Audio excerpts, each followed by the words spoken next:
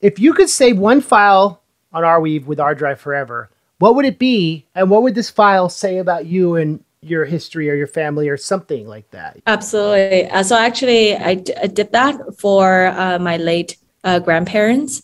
So if there's just one piece of information I could save, I had one about a 5-second video clip of my late grandma calling my nickname in Shanghainese, and I've actually uploaded onto the permaweb. You're tuned to the Rcast, where we talk about the blockchain on the Rcast and how your data remains the Rcast, where R Drive is the topic, censorship-resistant permanence. Yeah, we got it. Hello, friends. Welcome to episode 38 of the Rcast.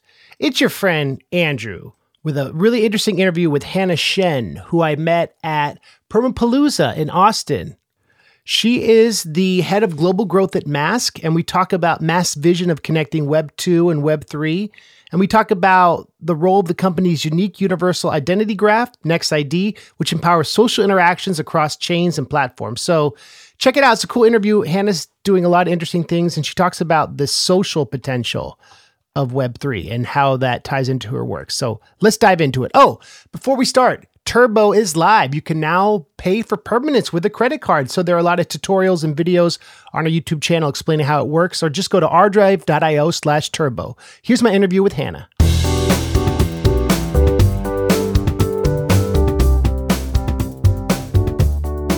Hello, friends. I'm here with Hannah Shen, and we met at the Permapalooza panel at Consensus in Austin.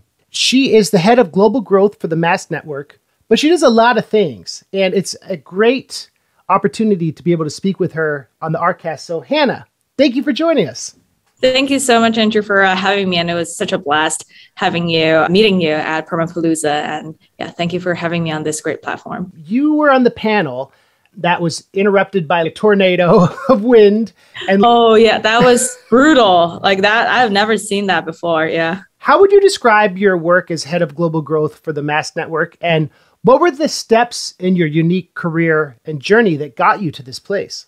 So I've been the head of global growth at Mask Network for over a year now. I joined the team in April of 2022. So within Mask, even I wear like two main hats. So global growth lead for Mask as a whole. I lead our global education and partnerships efforts through a lot of the events that we run in North America and DEF CON for focusing on developer communities and also just overall user education on Web3 social as a concept. At East Denver, we ran the Web3 social house. At DEF CON last year in Bogota, we also ran events with other gaming and social protocols. More importantly, at Mask, since I joined, we started to develop our identity infrastructure, a decentralized identity infrastructure protocol called NextID, of which I'm a co-founder of, to lead the product to protocol's growth and iteration from 0 to 1. Yeah, and I'm happy to share more about how NextID works and why we see a decentralized identity as a critical piece within both the Mask's own product stack for us to be a full stack Web3 social project from infrastructure to middleware to application, and for the broader ecosystem to have the identity infrastructure ready to onboard the next million user into Web3. And the path that led me to where I am today, I think there are two layers. So first of all, professionally, I've been an early startup builder since day one, always as a business journalist, previously into social-focused Web2 startups in the Bay Area, and focused on the product and business development growth from 0 to 1. Both startups the first one was actually a TikTok competitor at the time. It was a consumer app that pivoted more towards a B2B video e-commerce product. And the company has scaled from under 50 people when I joined as the CEO's first business journalist hire to over 200 people when I left the company. And now it's scaled even further, much bigger, and was led by SoftBank for their Series B. And when the company scaled, I joined an Andreessen Horowitz-backed startup focusing on virtual events. So how do we make social interactions more fun, even when we're on Zoom? And then the product really took off during the pandemic when people are cooped up at home and having the Zoom fatigue. So I'm always very interested in the kind of the social angle of using new technological innovation. And that naturally led me to look more into how creators are using different tools today to engage with their communities online.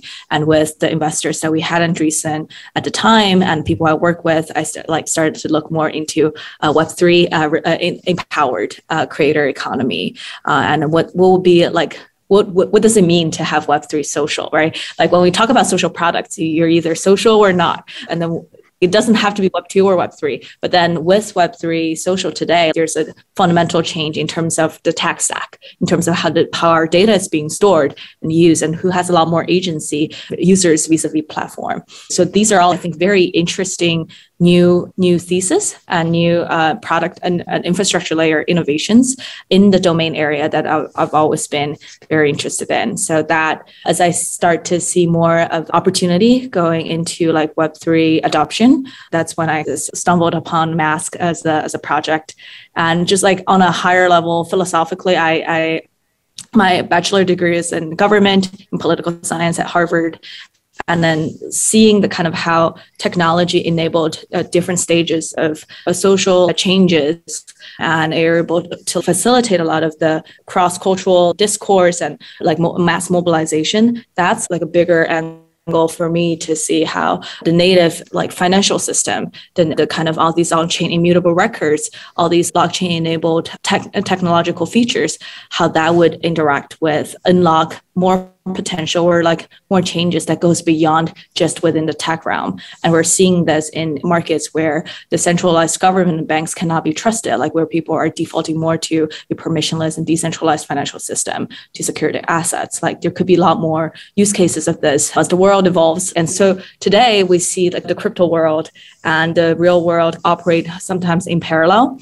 But what I'm interested in is to seeing how these two worlds really merge, both in the bull case, where people really see the benefits of having their information on a decentralized web, they feel more empowered, and in more of a bear case, if things don't go really well in the real world, what are our alternatives as individuals? How can myself and my team empower more citizens around the world to be network citizens? You're on the forefront of bringing the world together. You do a lot of outreach. Tell me about your work with the MIT Bitcoin Expo and your work as a G20 youth delegate. Yeah, that's my hats outside of Mask, but they're all connected in one way or not. Overall, I grew up in Shanghai and then I've lived in the US and studied abroad in Japan, Germany in my kind of formative years. I really see myself as a connector across different cultures, across different industries, across different nations, and like kind of having these kind of cross-disciplinary communication, be the facilitator of that, is something very personally meaningful to me. So I currently am the co-president of MIT Sloan Blockchain Club and the MIT Bitcoin Expo for the past year.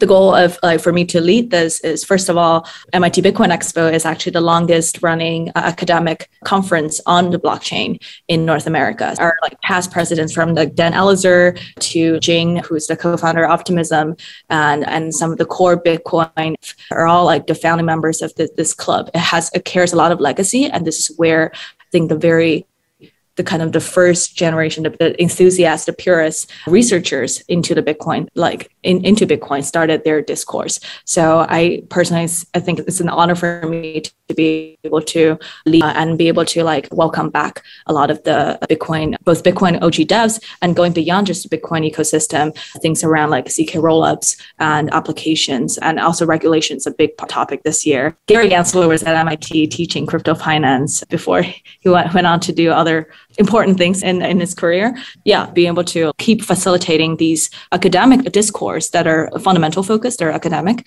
that are very much anti-noise in a space, I think is very important. And that's a way for us as an industry to be able to draw in more talents that are here for the long term. And with my also role at Mask for global growth, like part of my like mission is to be able to have interest and awareness around identity, around privacy and social that will be meaningful to more stuff. What I do at the MIT, like being able to connect with people across cultures, like with diverse group of people, has been something very important to me growing up and having these like kind of cross-cultural backgrounds. Last year, I was selected as one of the 4 official delegates representing China to participate in the G20 summits, like youth summit. I was actually the first one with work experience who's educated overseas and focused on technology, diversity, and inclusion. So I was the leader in the diversity and inclusion track.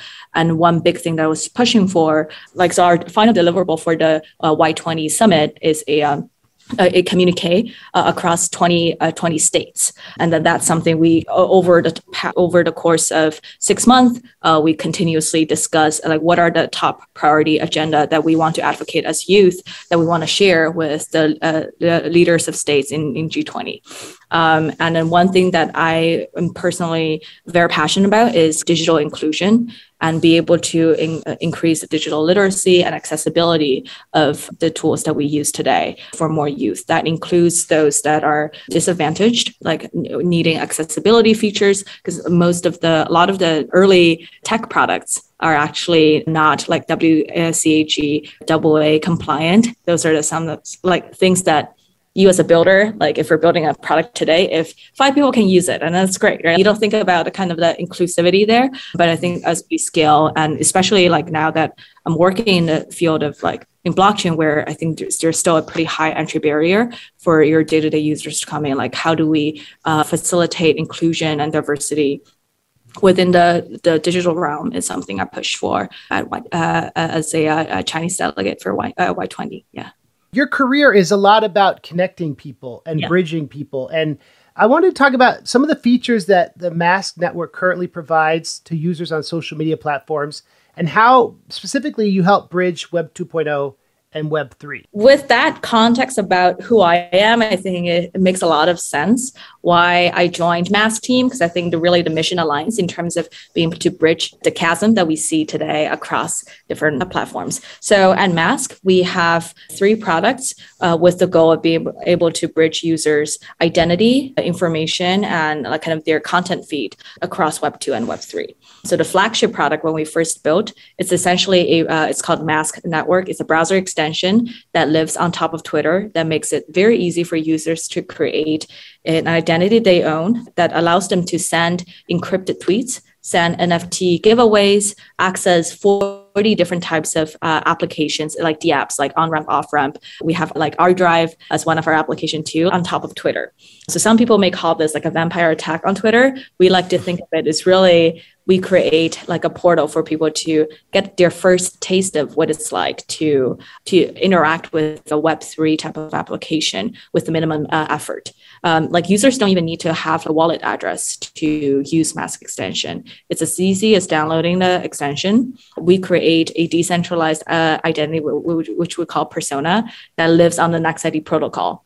So later on, if they want to connect their wallets, they can from Twitter to Ethereum wallet address. But as the get-go, they just need to create a persona that they own and then be able to just start using the application. And then we've been running that application for two years. And with NextID, essentially we take out the identity management protocol for the browser extension and make an open source protocol to empower more applications to be able to build on top of a decentralized identity tech stack from day one.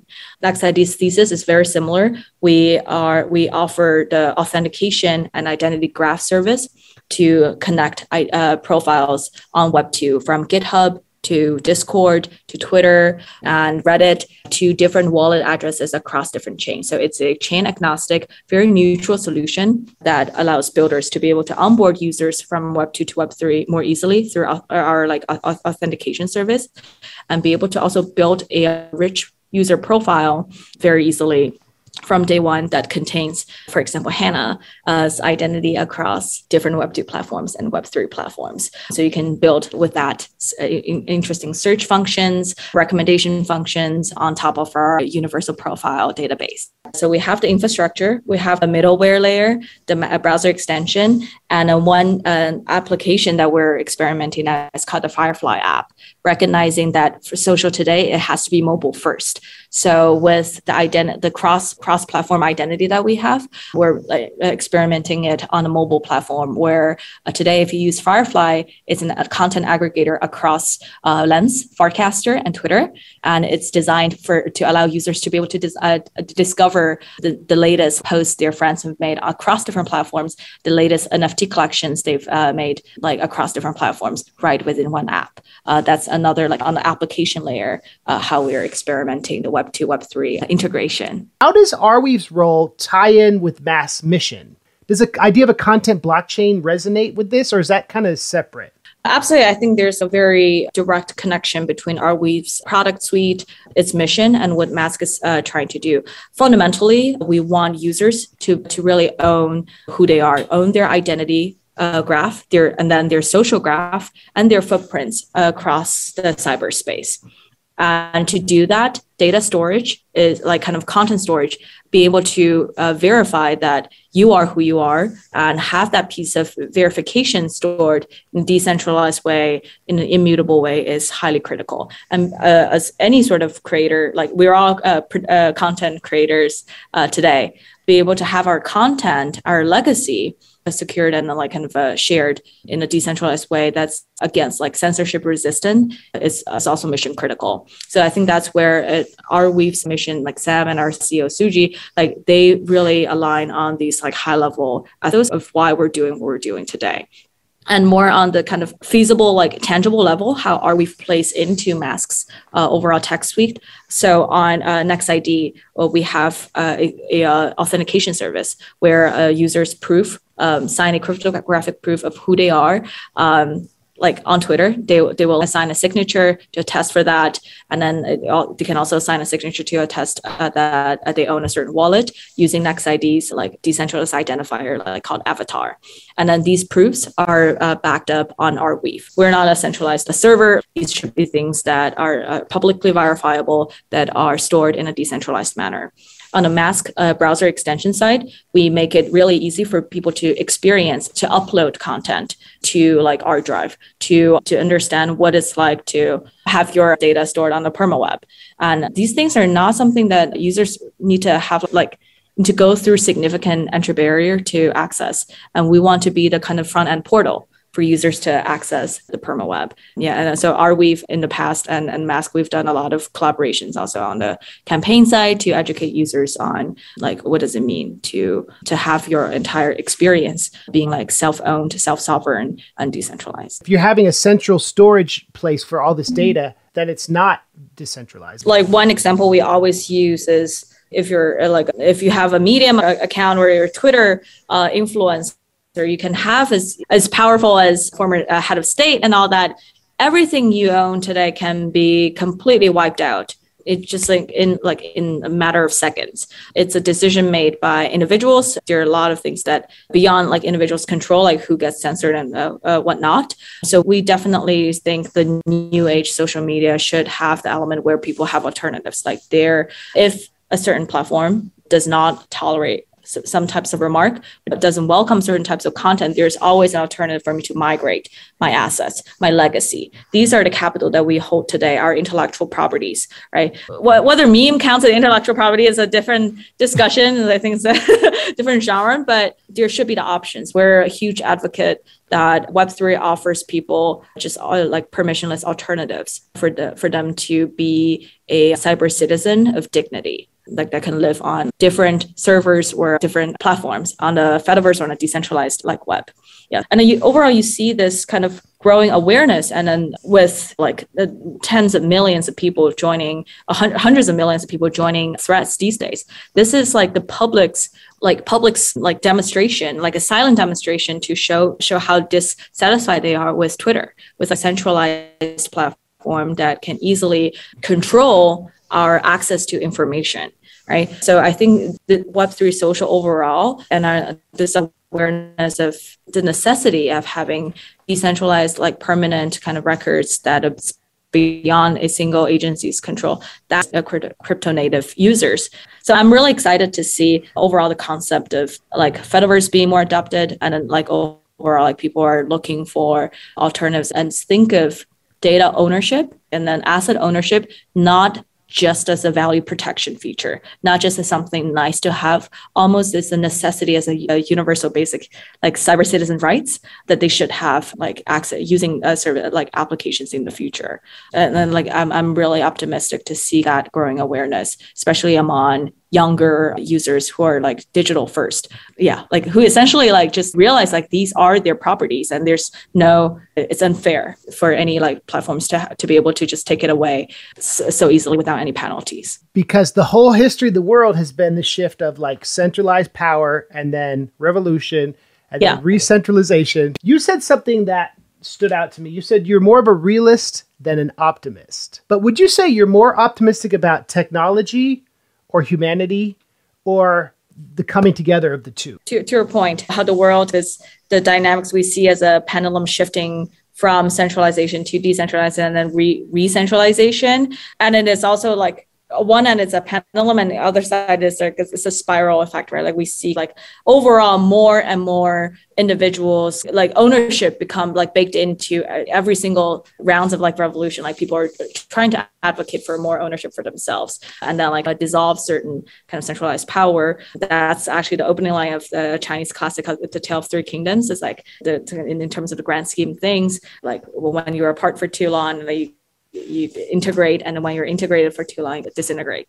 In the world that we live today, like we're like, let's say in crypto, full like decentralization doesn't mean, I don't think it just necessarily equates to anarchy or just like having no leader, right? It's about how you build more agency and ownership for individuals while be able to organize them into forces, into different platforms, different servers on Mastodon or different communities on lands, however you want to form it. There still needs to be some gravitating effort.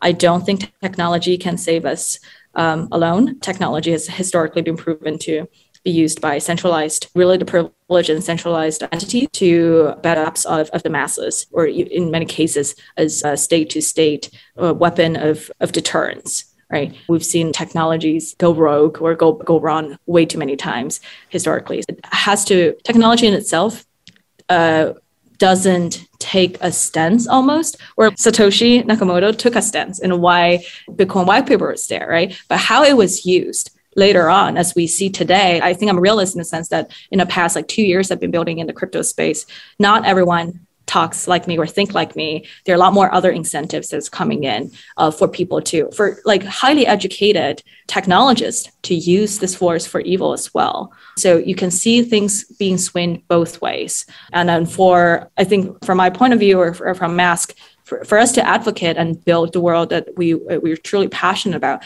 there has to be a lot more conscious governance in terms of how we're building technology, what kind of talents we draw to the space, what kind of incentive mechanism we're designing around our protocols to incentivize the right type of directions. And then how do we find users that are here not just to make short-term speculative gains, but actually see the value of the applications that we build today that are decentralized in nature, that enables them to unlock more values, like entertainment value or financial value, et cetera. So there has to be a very conscious governance of a powerful technology, I think, for things to work. The human piece, the governance piece plays a bigger role in terms of guiding crypto forward, because you see the old guard regulators trying to crash it down. And we've seen experimentations with DAO governance. Some of them work, some of them doesn't. But I think it's at a crossroad where there needs to be more of a proactive effort in terms of guiding the technology forward. What a thoughtful response. I really like that. And the way power structures and technology and history all play together is fascinating. It's something that comes up a lot on this podcast. You talked about the moving and historical Sound of April video when you were a panelist at Permapalooza. The idea of how Web3 can promote social revolutions and how Mask can be part of this. So for those that are not aware of Sound of April, it's essentially this collage of different sound bites that from like phone calls to conversations that edited together during a 2-month pandemic lockdown in Shanghai, where because of the COVID-19 outbreak, the city essentially mandated like a mandatory lockdown, where I was part of it for health concerns. I understand where they're coming from, but it was a really strict. And then in that in that context, there are also emergencies happen when you can't leave your home, like access to medication, like people are not getting like food, like there was like they cut off. There's no Uber Eats during that time. There's ration government supplies. All right. So it was, I think, a very realistic like representation of some of the struggles that people face when they don't have much agency in terms of their personal mobility, in terms of how they're getting their daily nutrition and medication and all the like necessary like services. And then when this clip went out, it was something that was, I think, truly touching. That was a moment of solidarity, I think, almost for people who were locked down. It was a moment of also sadness for those that were suffering from these lockdown. But at the same time, it definitely contains, I think, certain elements of the messaging that we want the government to hear for us to be treated more properly, like for the policy to be executed more properly in the process. But unfortunately, I think there was a lot of also censorship, or like also like it could be interpreted in different ways, and to make sure that we permanently remember what happened and to not forget the kind of impact of a pandemic that can do to a city that was so lively and so populous. People, like, there's an effort to bring this video clip, this documentary type of thing, uploaded to our Weave. Yeah. And then that was the first time, I think, even both my parents were also like locked up in Shanghai. Like, that's something they would understand, like using the perma web as the internet archive, as an archive of memories, something for our friends, for our next generation to remember. And that's just like one very small example of how I see like Web3 and the real world interact. And it won't be like a only use case. We're seeing a lot of also uncertainty, like turmoils across the world. Like for a lot of the memories that people live through today, there's certainly value in preserving it in a decentralized and a permanent tech stack for future generations, for us, for our generation to also remember. Now that it's been like a year, I think some people stop feeling the pain. But I think just having those records there, like for myself, is a constant reminder of why I'm advocating for more of these like mobility, both digitally, digitally through Web3 technologies. Archiving history is important, and there's always a perspective on the narrative, how it's archived, right? Exactly. And the good thing of a content blockchain, where like all the permissionless web is, it is not subjective, right? It is timestamped. You see the timestamp, like how every single like block that process through, everything is very objective in terms of how it's being stored, and it's permissionless for everyone to access. It's like very much resistant to manipulation of the content. And historically, I think this is a huge like revolution, like a huge disruption to how history has been written, driven by different narratives in the past. Right? Like, where do you find a lot of valuable, like firsthand information in the future could hugely benefit from a decentralized archive built on permaweb. It's unprecedented, right? It's never happened. And like AI has been taking the eyeballs of everyone these days, right? And then with AI, ChatGPT, deepfakes, like the authenticity and validity of content becomes an ever important like issue to historians, for us, like for people to understand what is truly truth or not. And that's where I think blockchain or like cryptography comes into play to really verify what is right. What was the source of truth at something like Genesis? The idea of data provenance, right? Like, where did it originate from? Now it becomes more important than ever to show the proofs. Don't trust, verify, as we always say, to verify that, okay, this is the person that uploaded this. This is the piece of content, the metadata, the timestamp, and all of these are like immutable. It's become, I think it will become like even bigger necessity in the future as we are going into an age with endless like a sea of potentially like noise and garbage information, where like fake like AI generated content and credentials out there, right?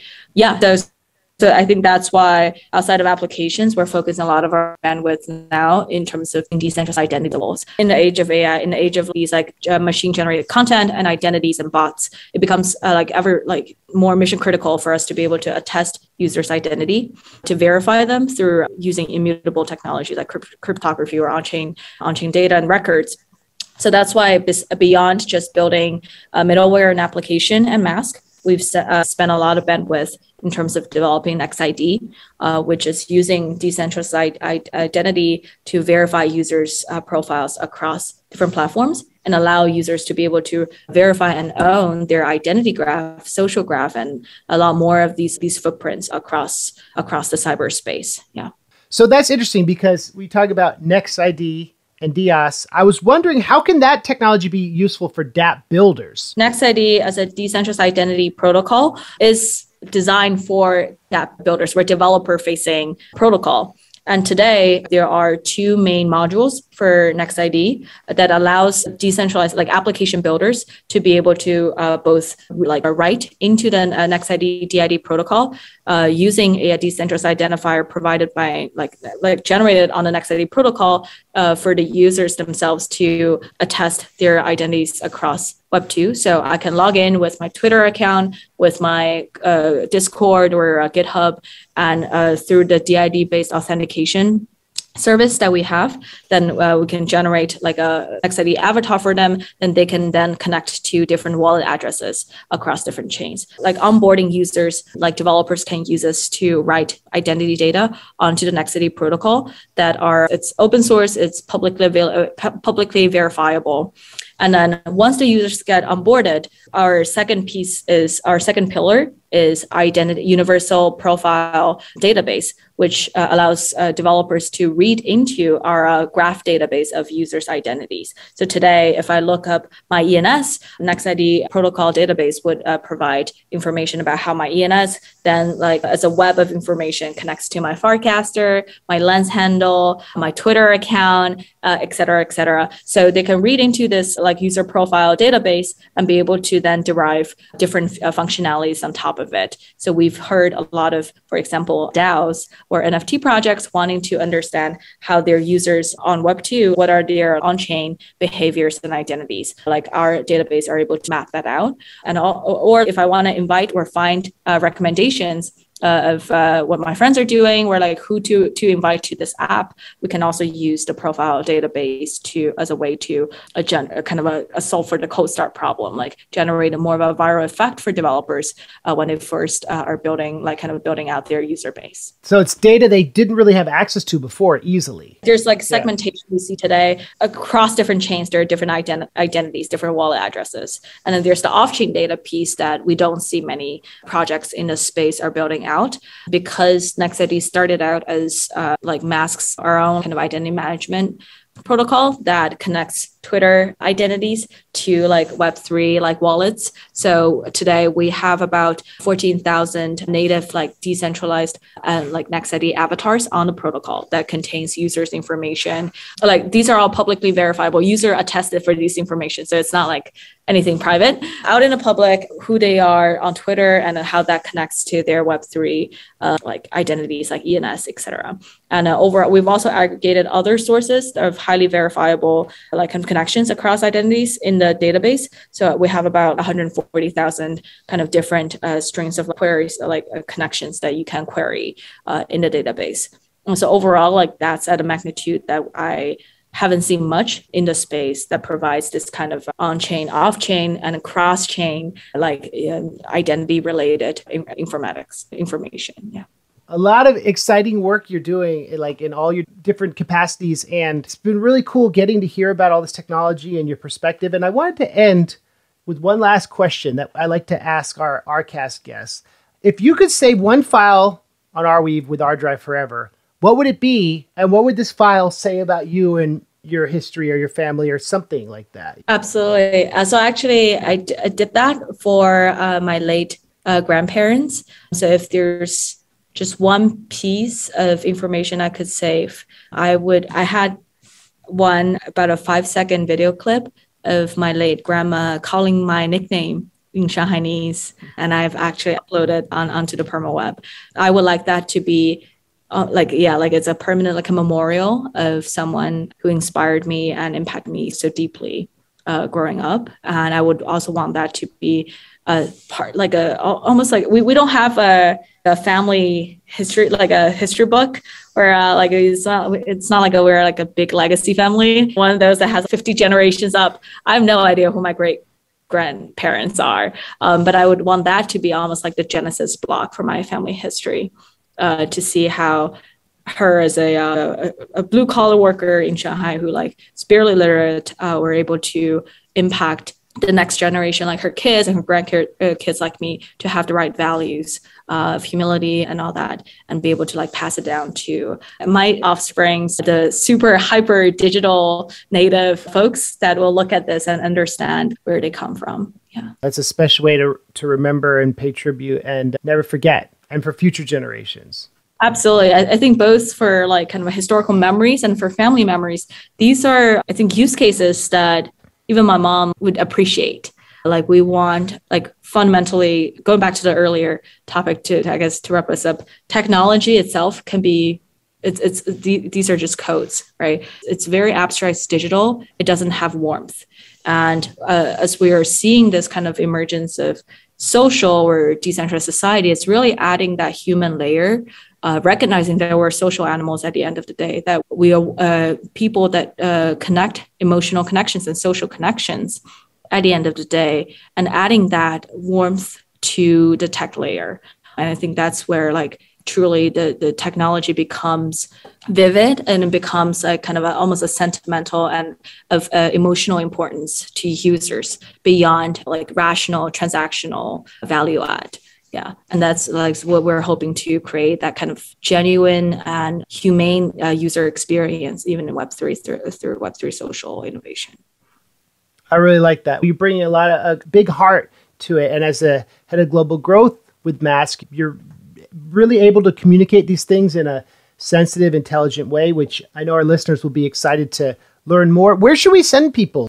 Yeah, absolutely. So I think today, if you are new to Web3, you're like, check this thing out, like definitely follow mask.io on our Twitter and try out Mask browser extension if you're on your laptop, and then try out Firefly app, which is a separate Twitter. Try out the app on your mobile to see what like this like future of social aggregation looks like across Web2 and Web3. And if you're a developer today looking to build something that's next generation, that's revolutionary in terms of building the next gen social app or DAO tooling and all that, please do check out NextID on our official Twitter, and you'll be able to access our developer handbook, where we detailedly outlay the different modules that we offer, the SDKs that we offer to developers today, and things that you can build around.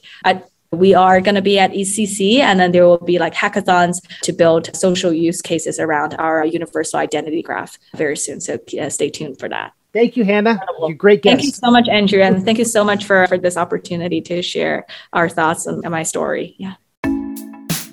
Thanks, Hannah. Great interview. Next week, I talked to Devin from the Web3 Working Group. I met him in Austin at Consensus as well. And it's an awesome interview talking about the future of the internet. Let's go. Thanks, everyone. See you next time.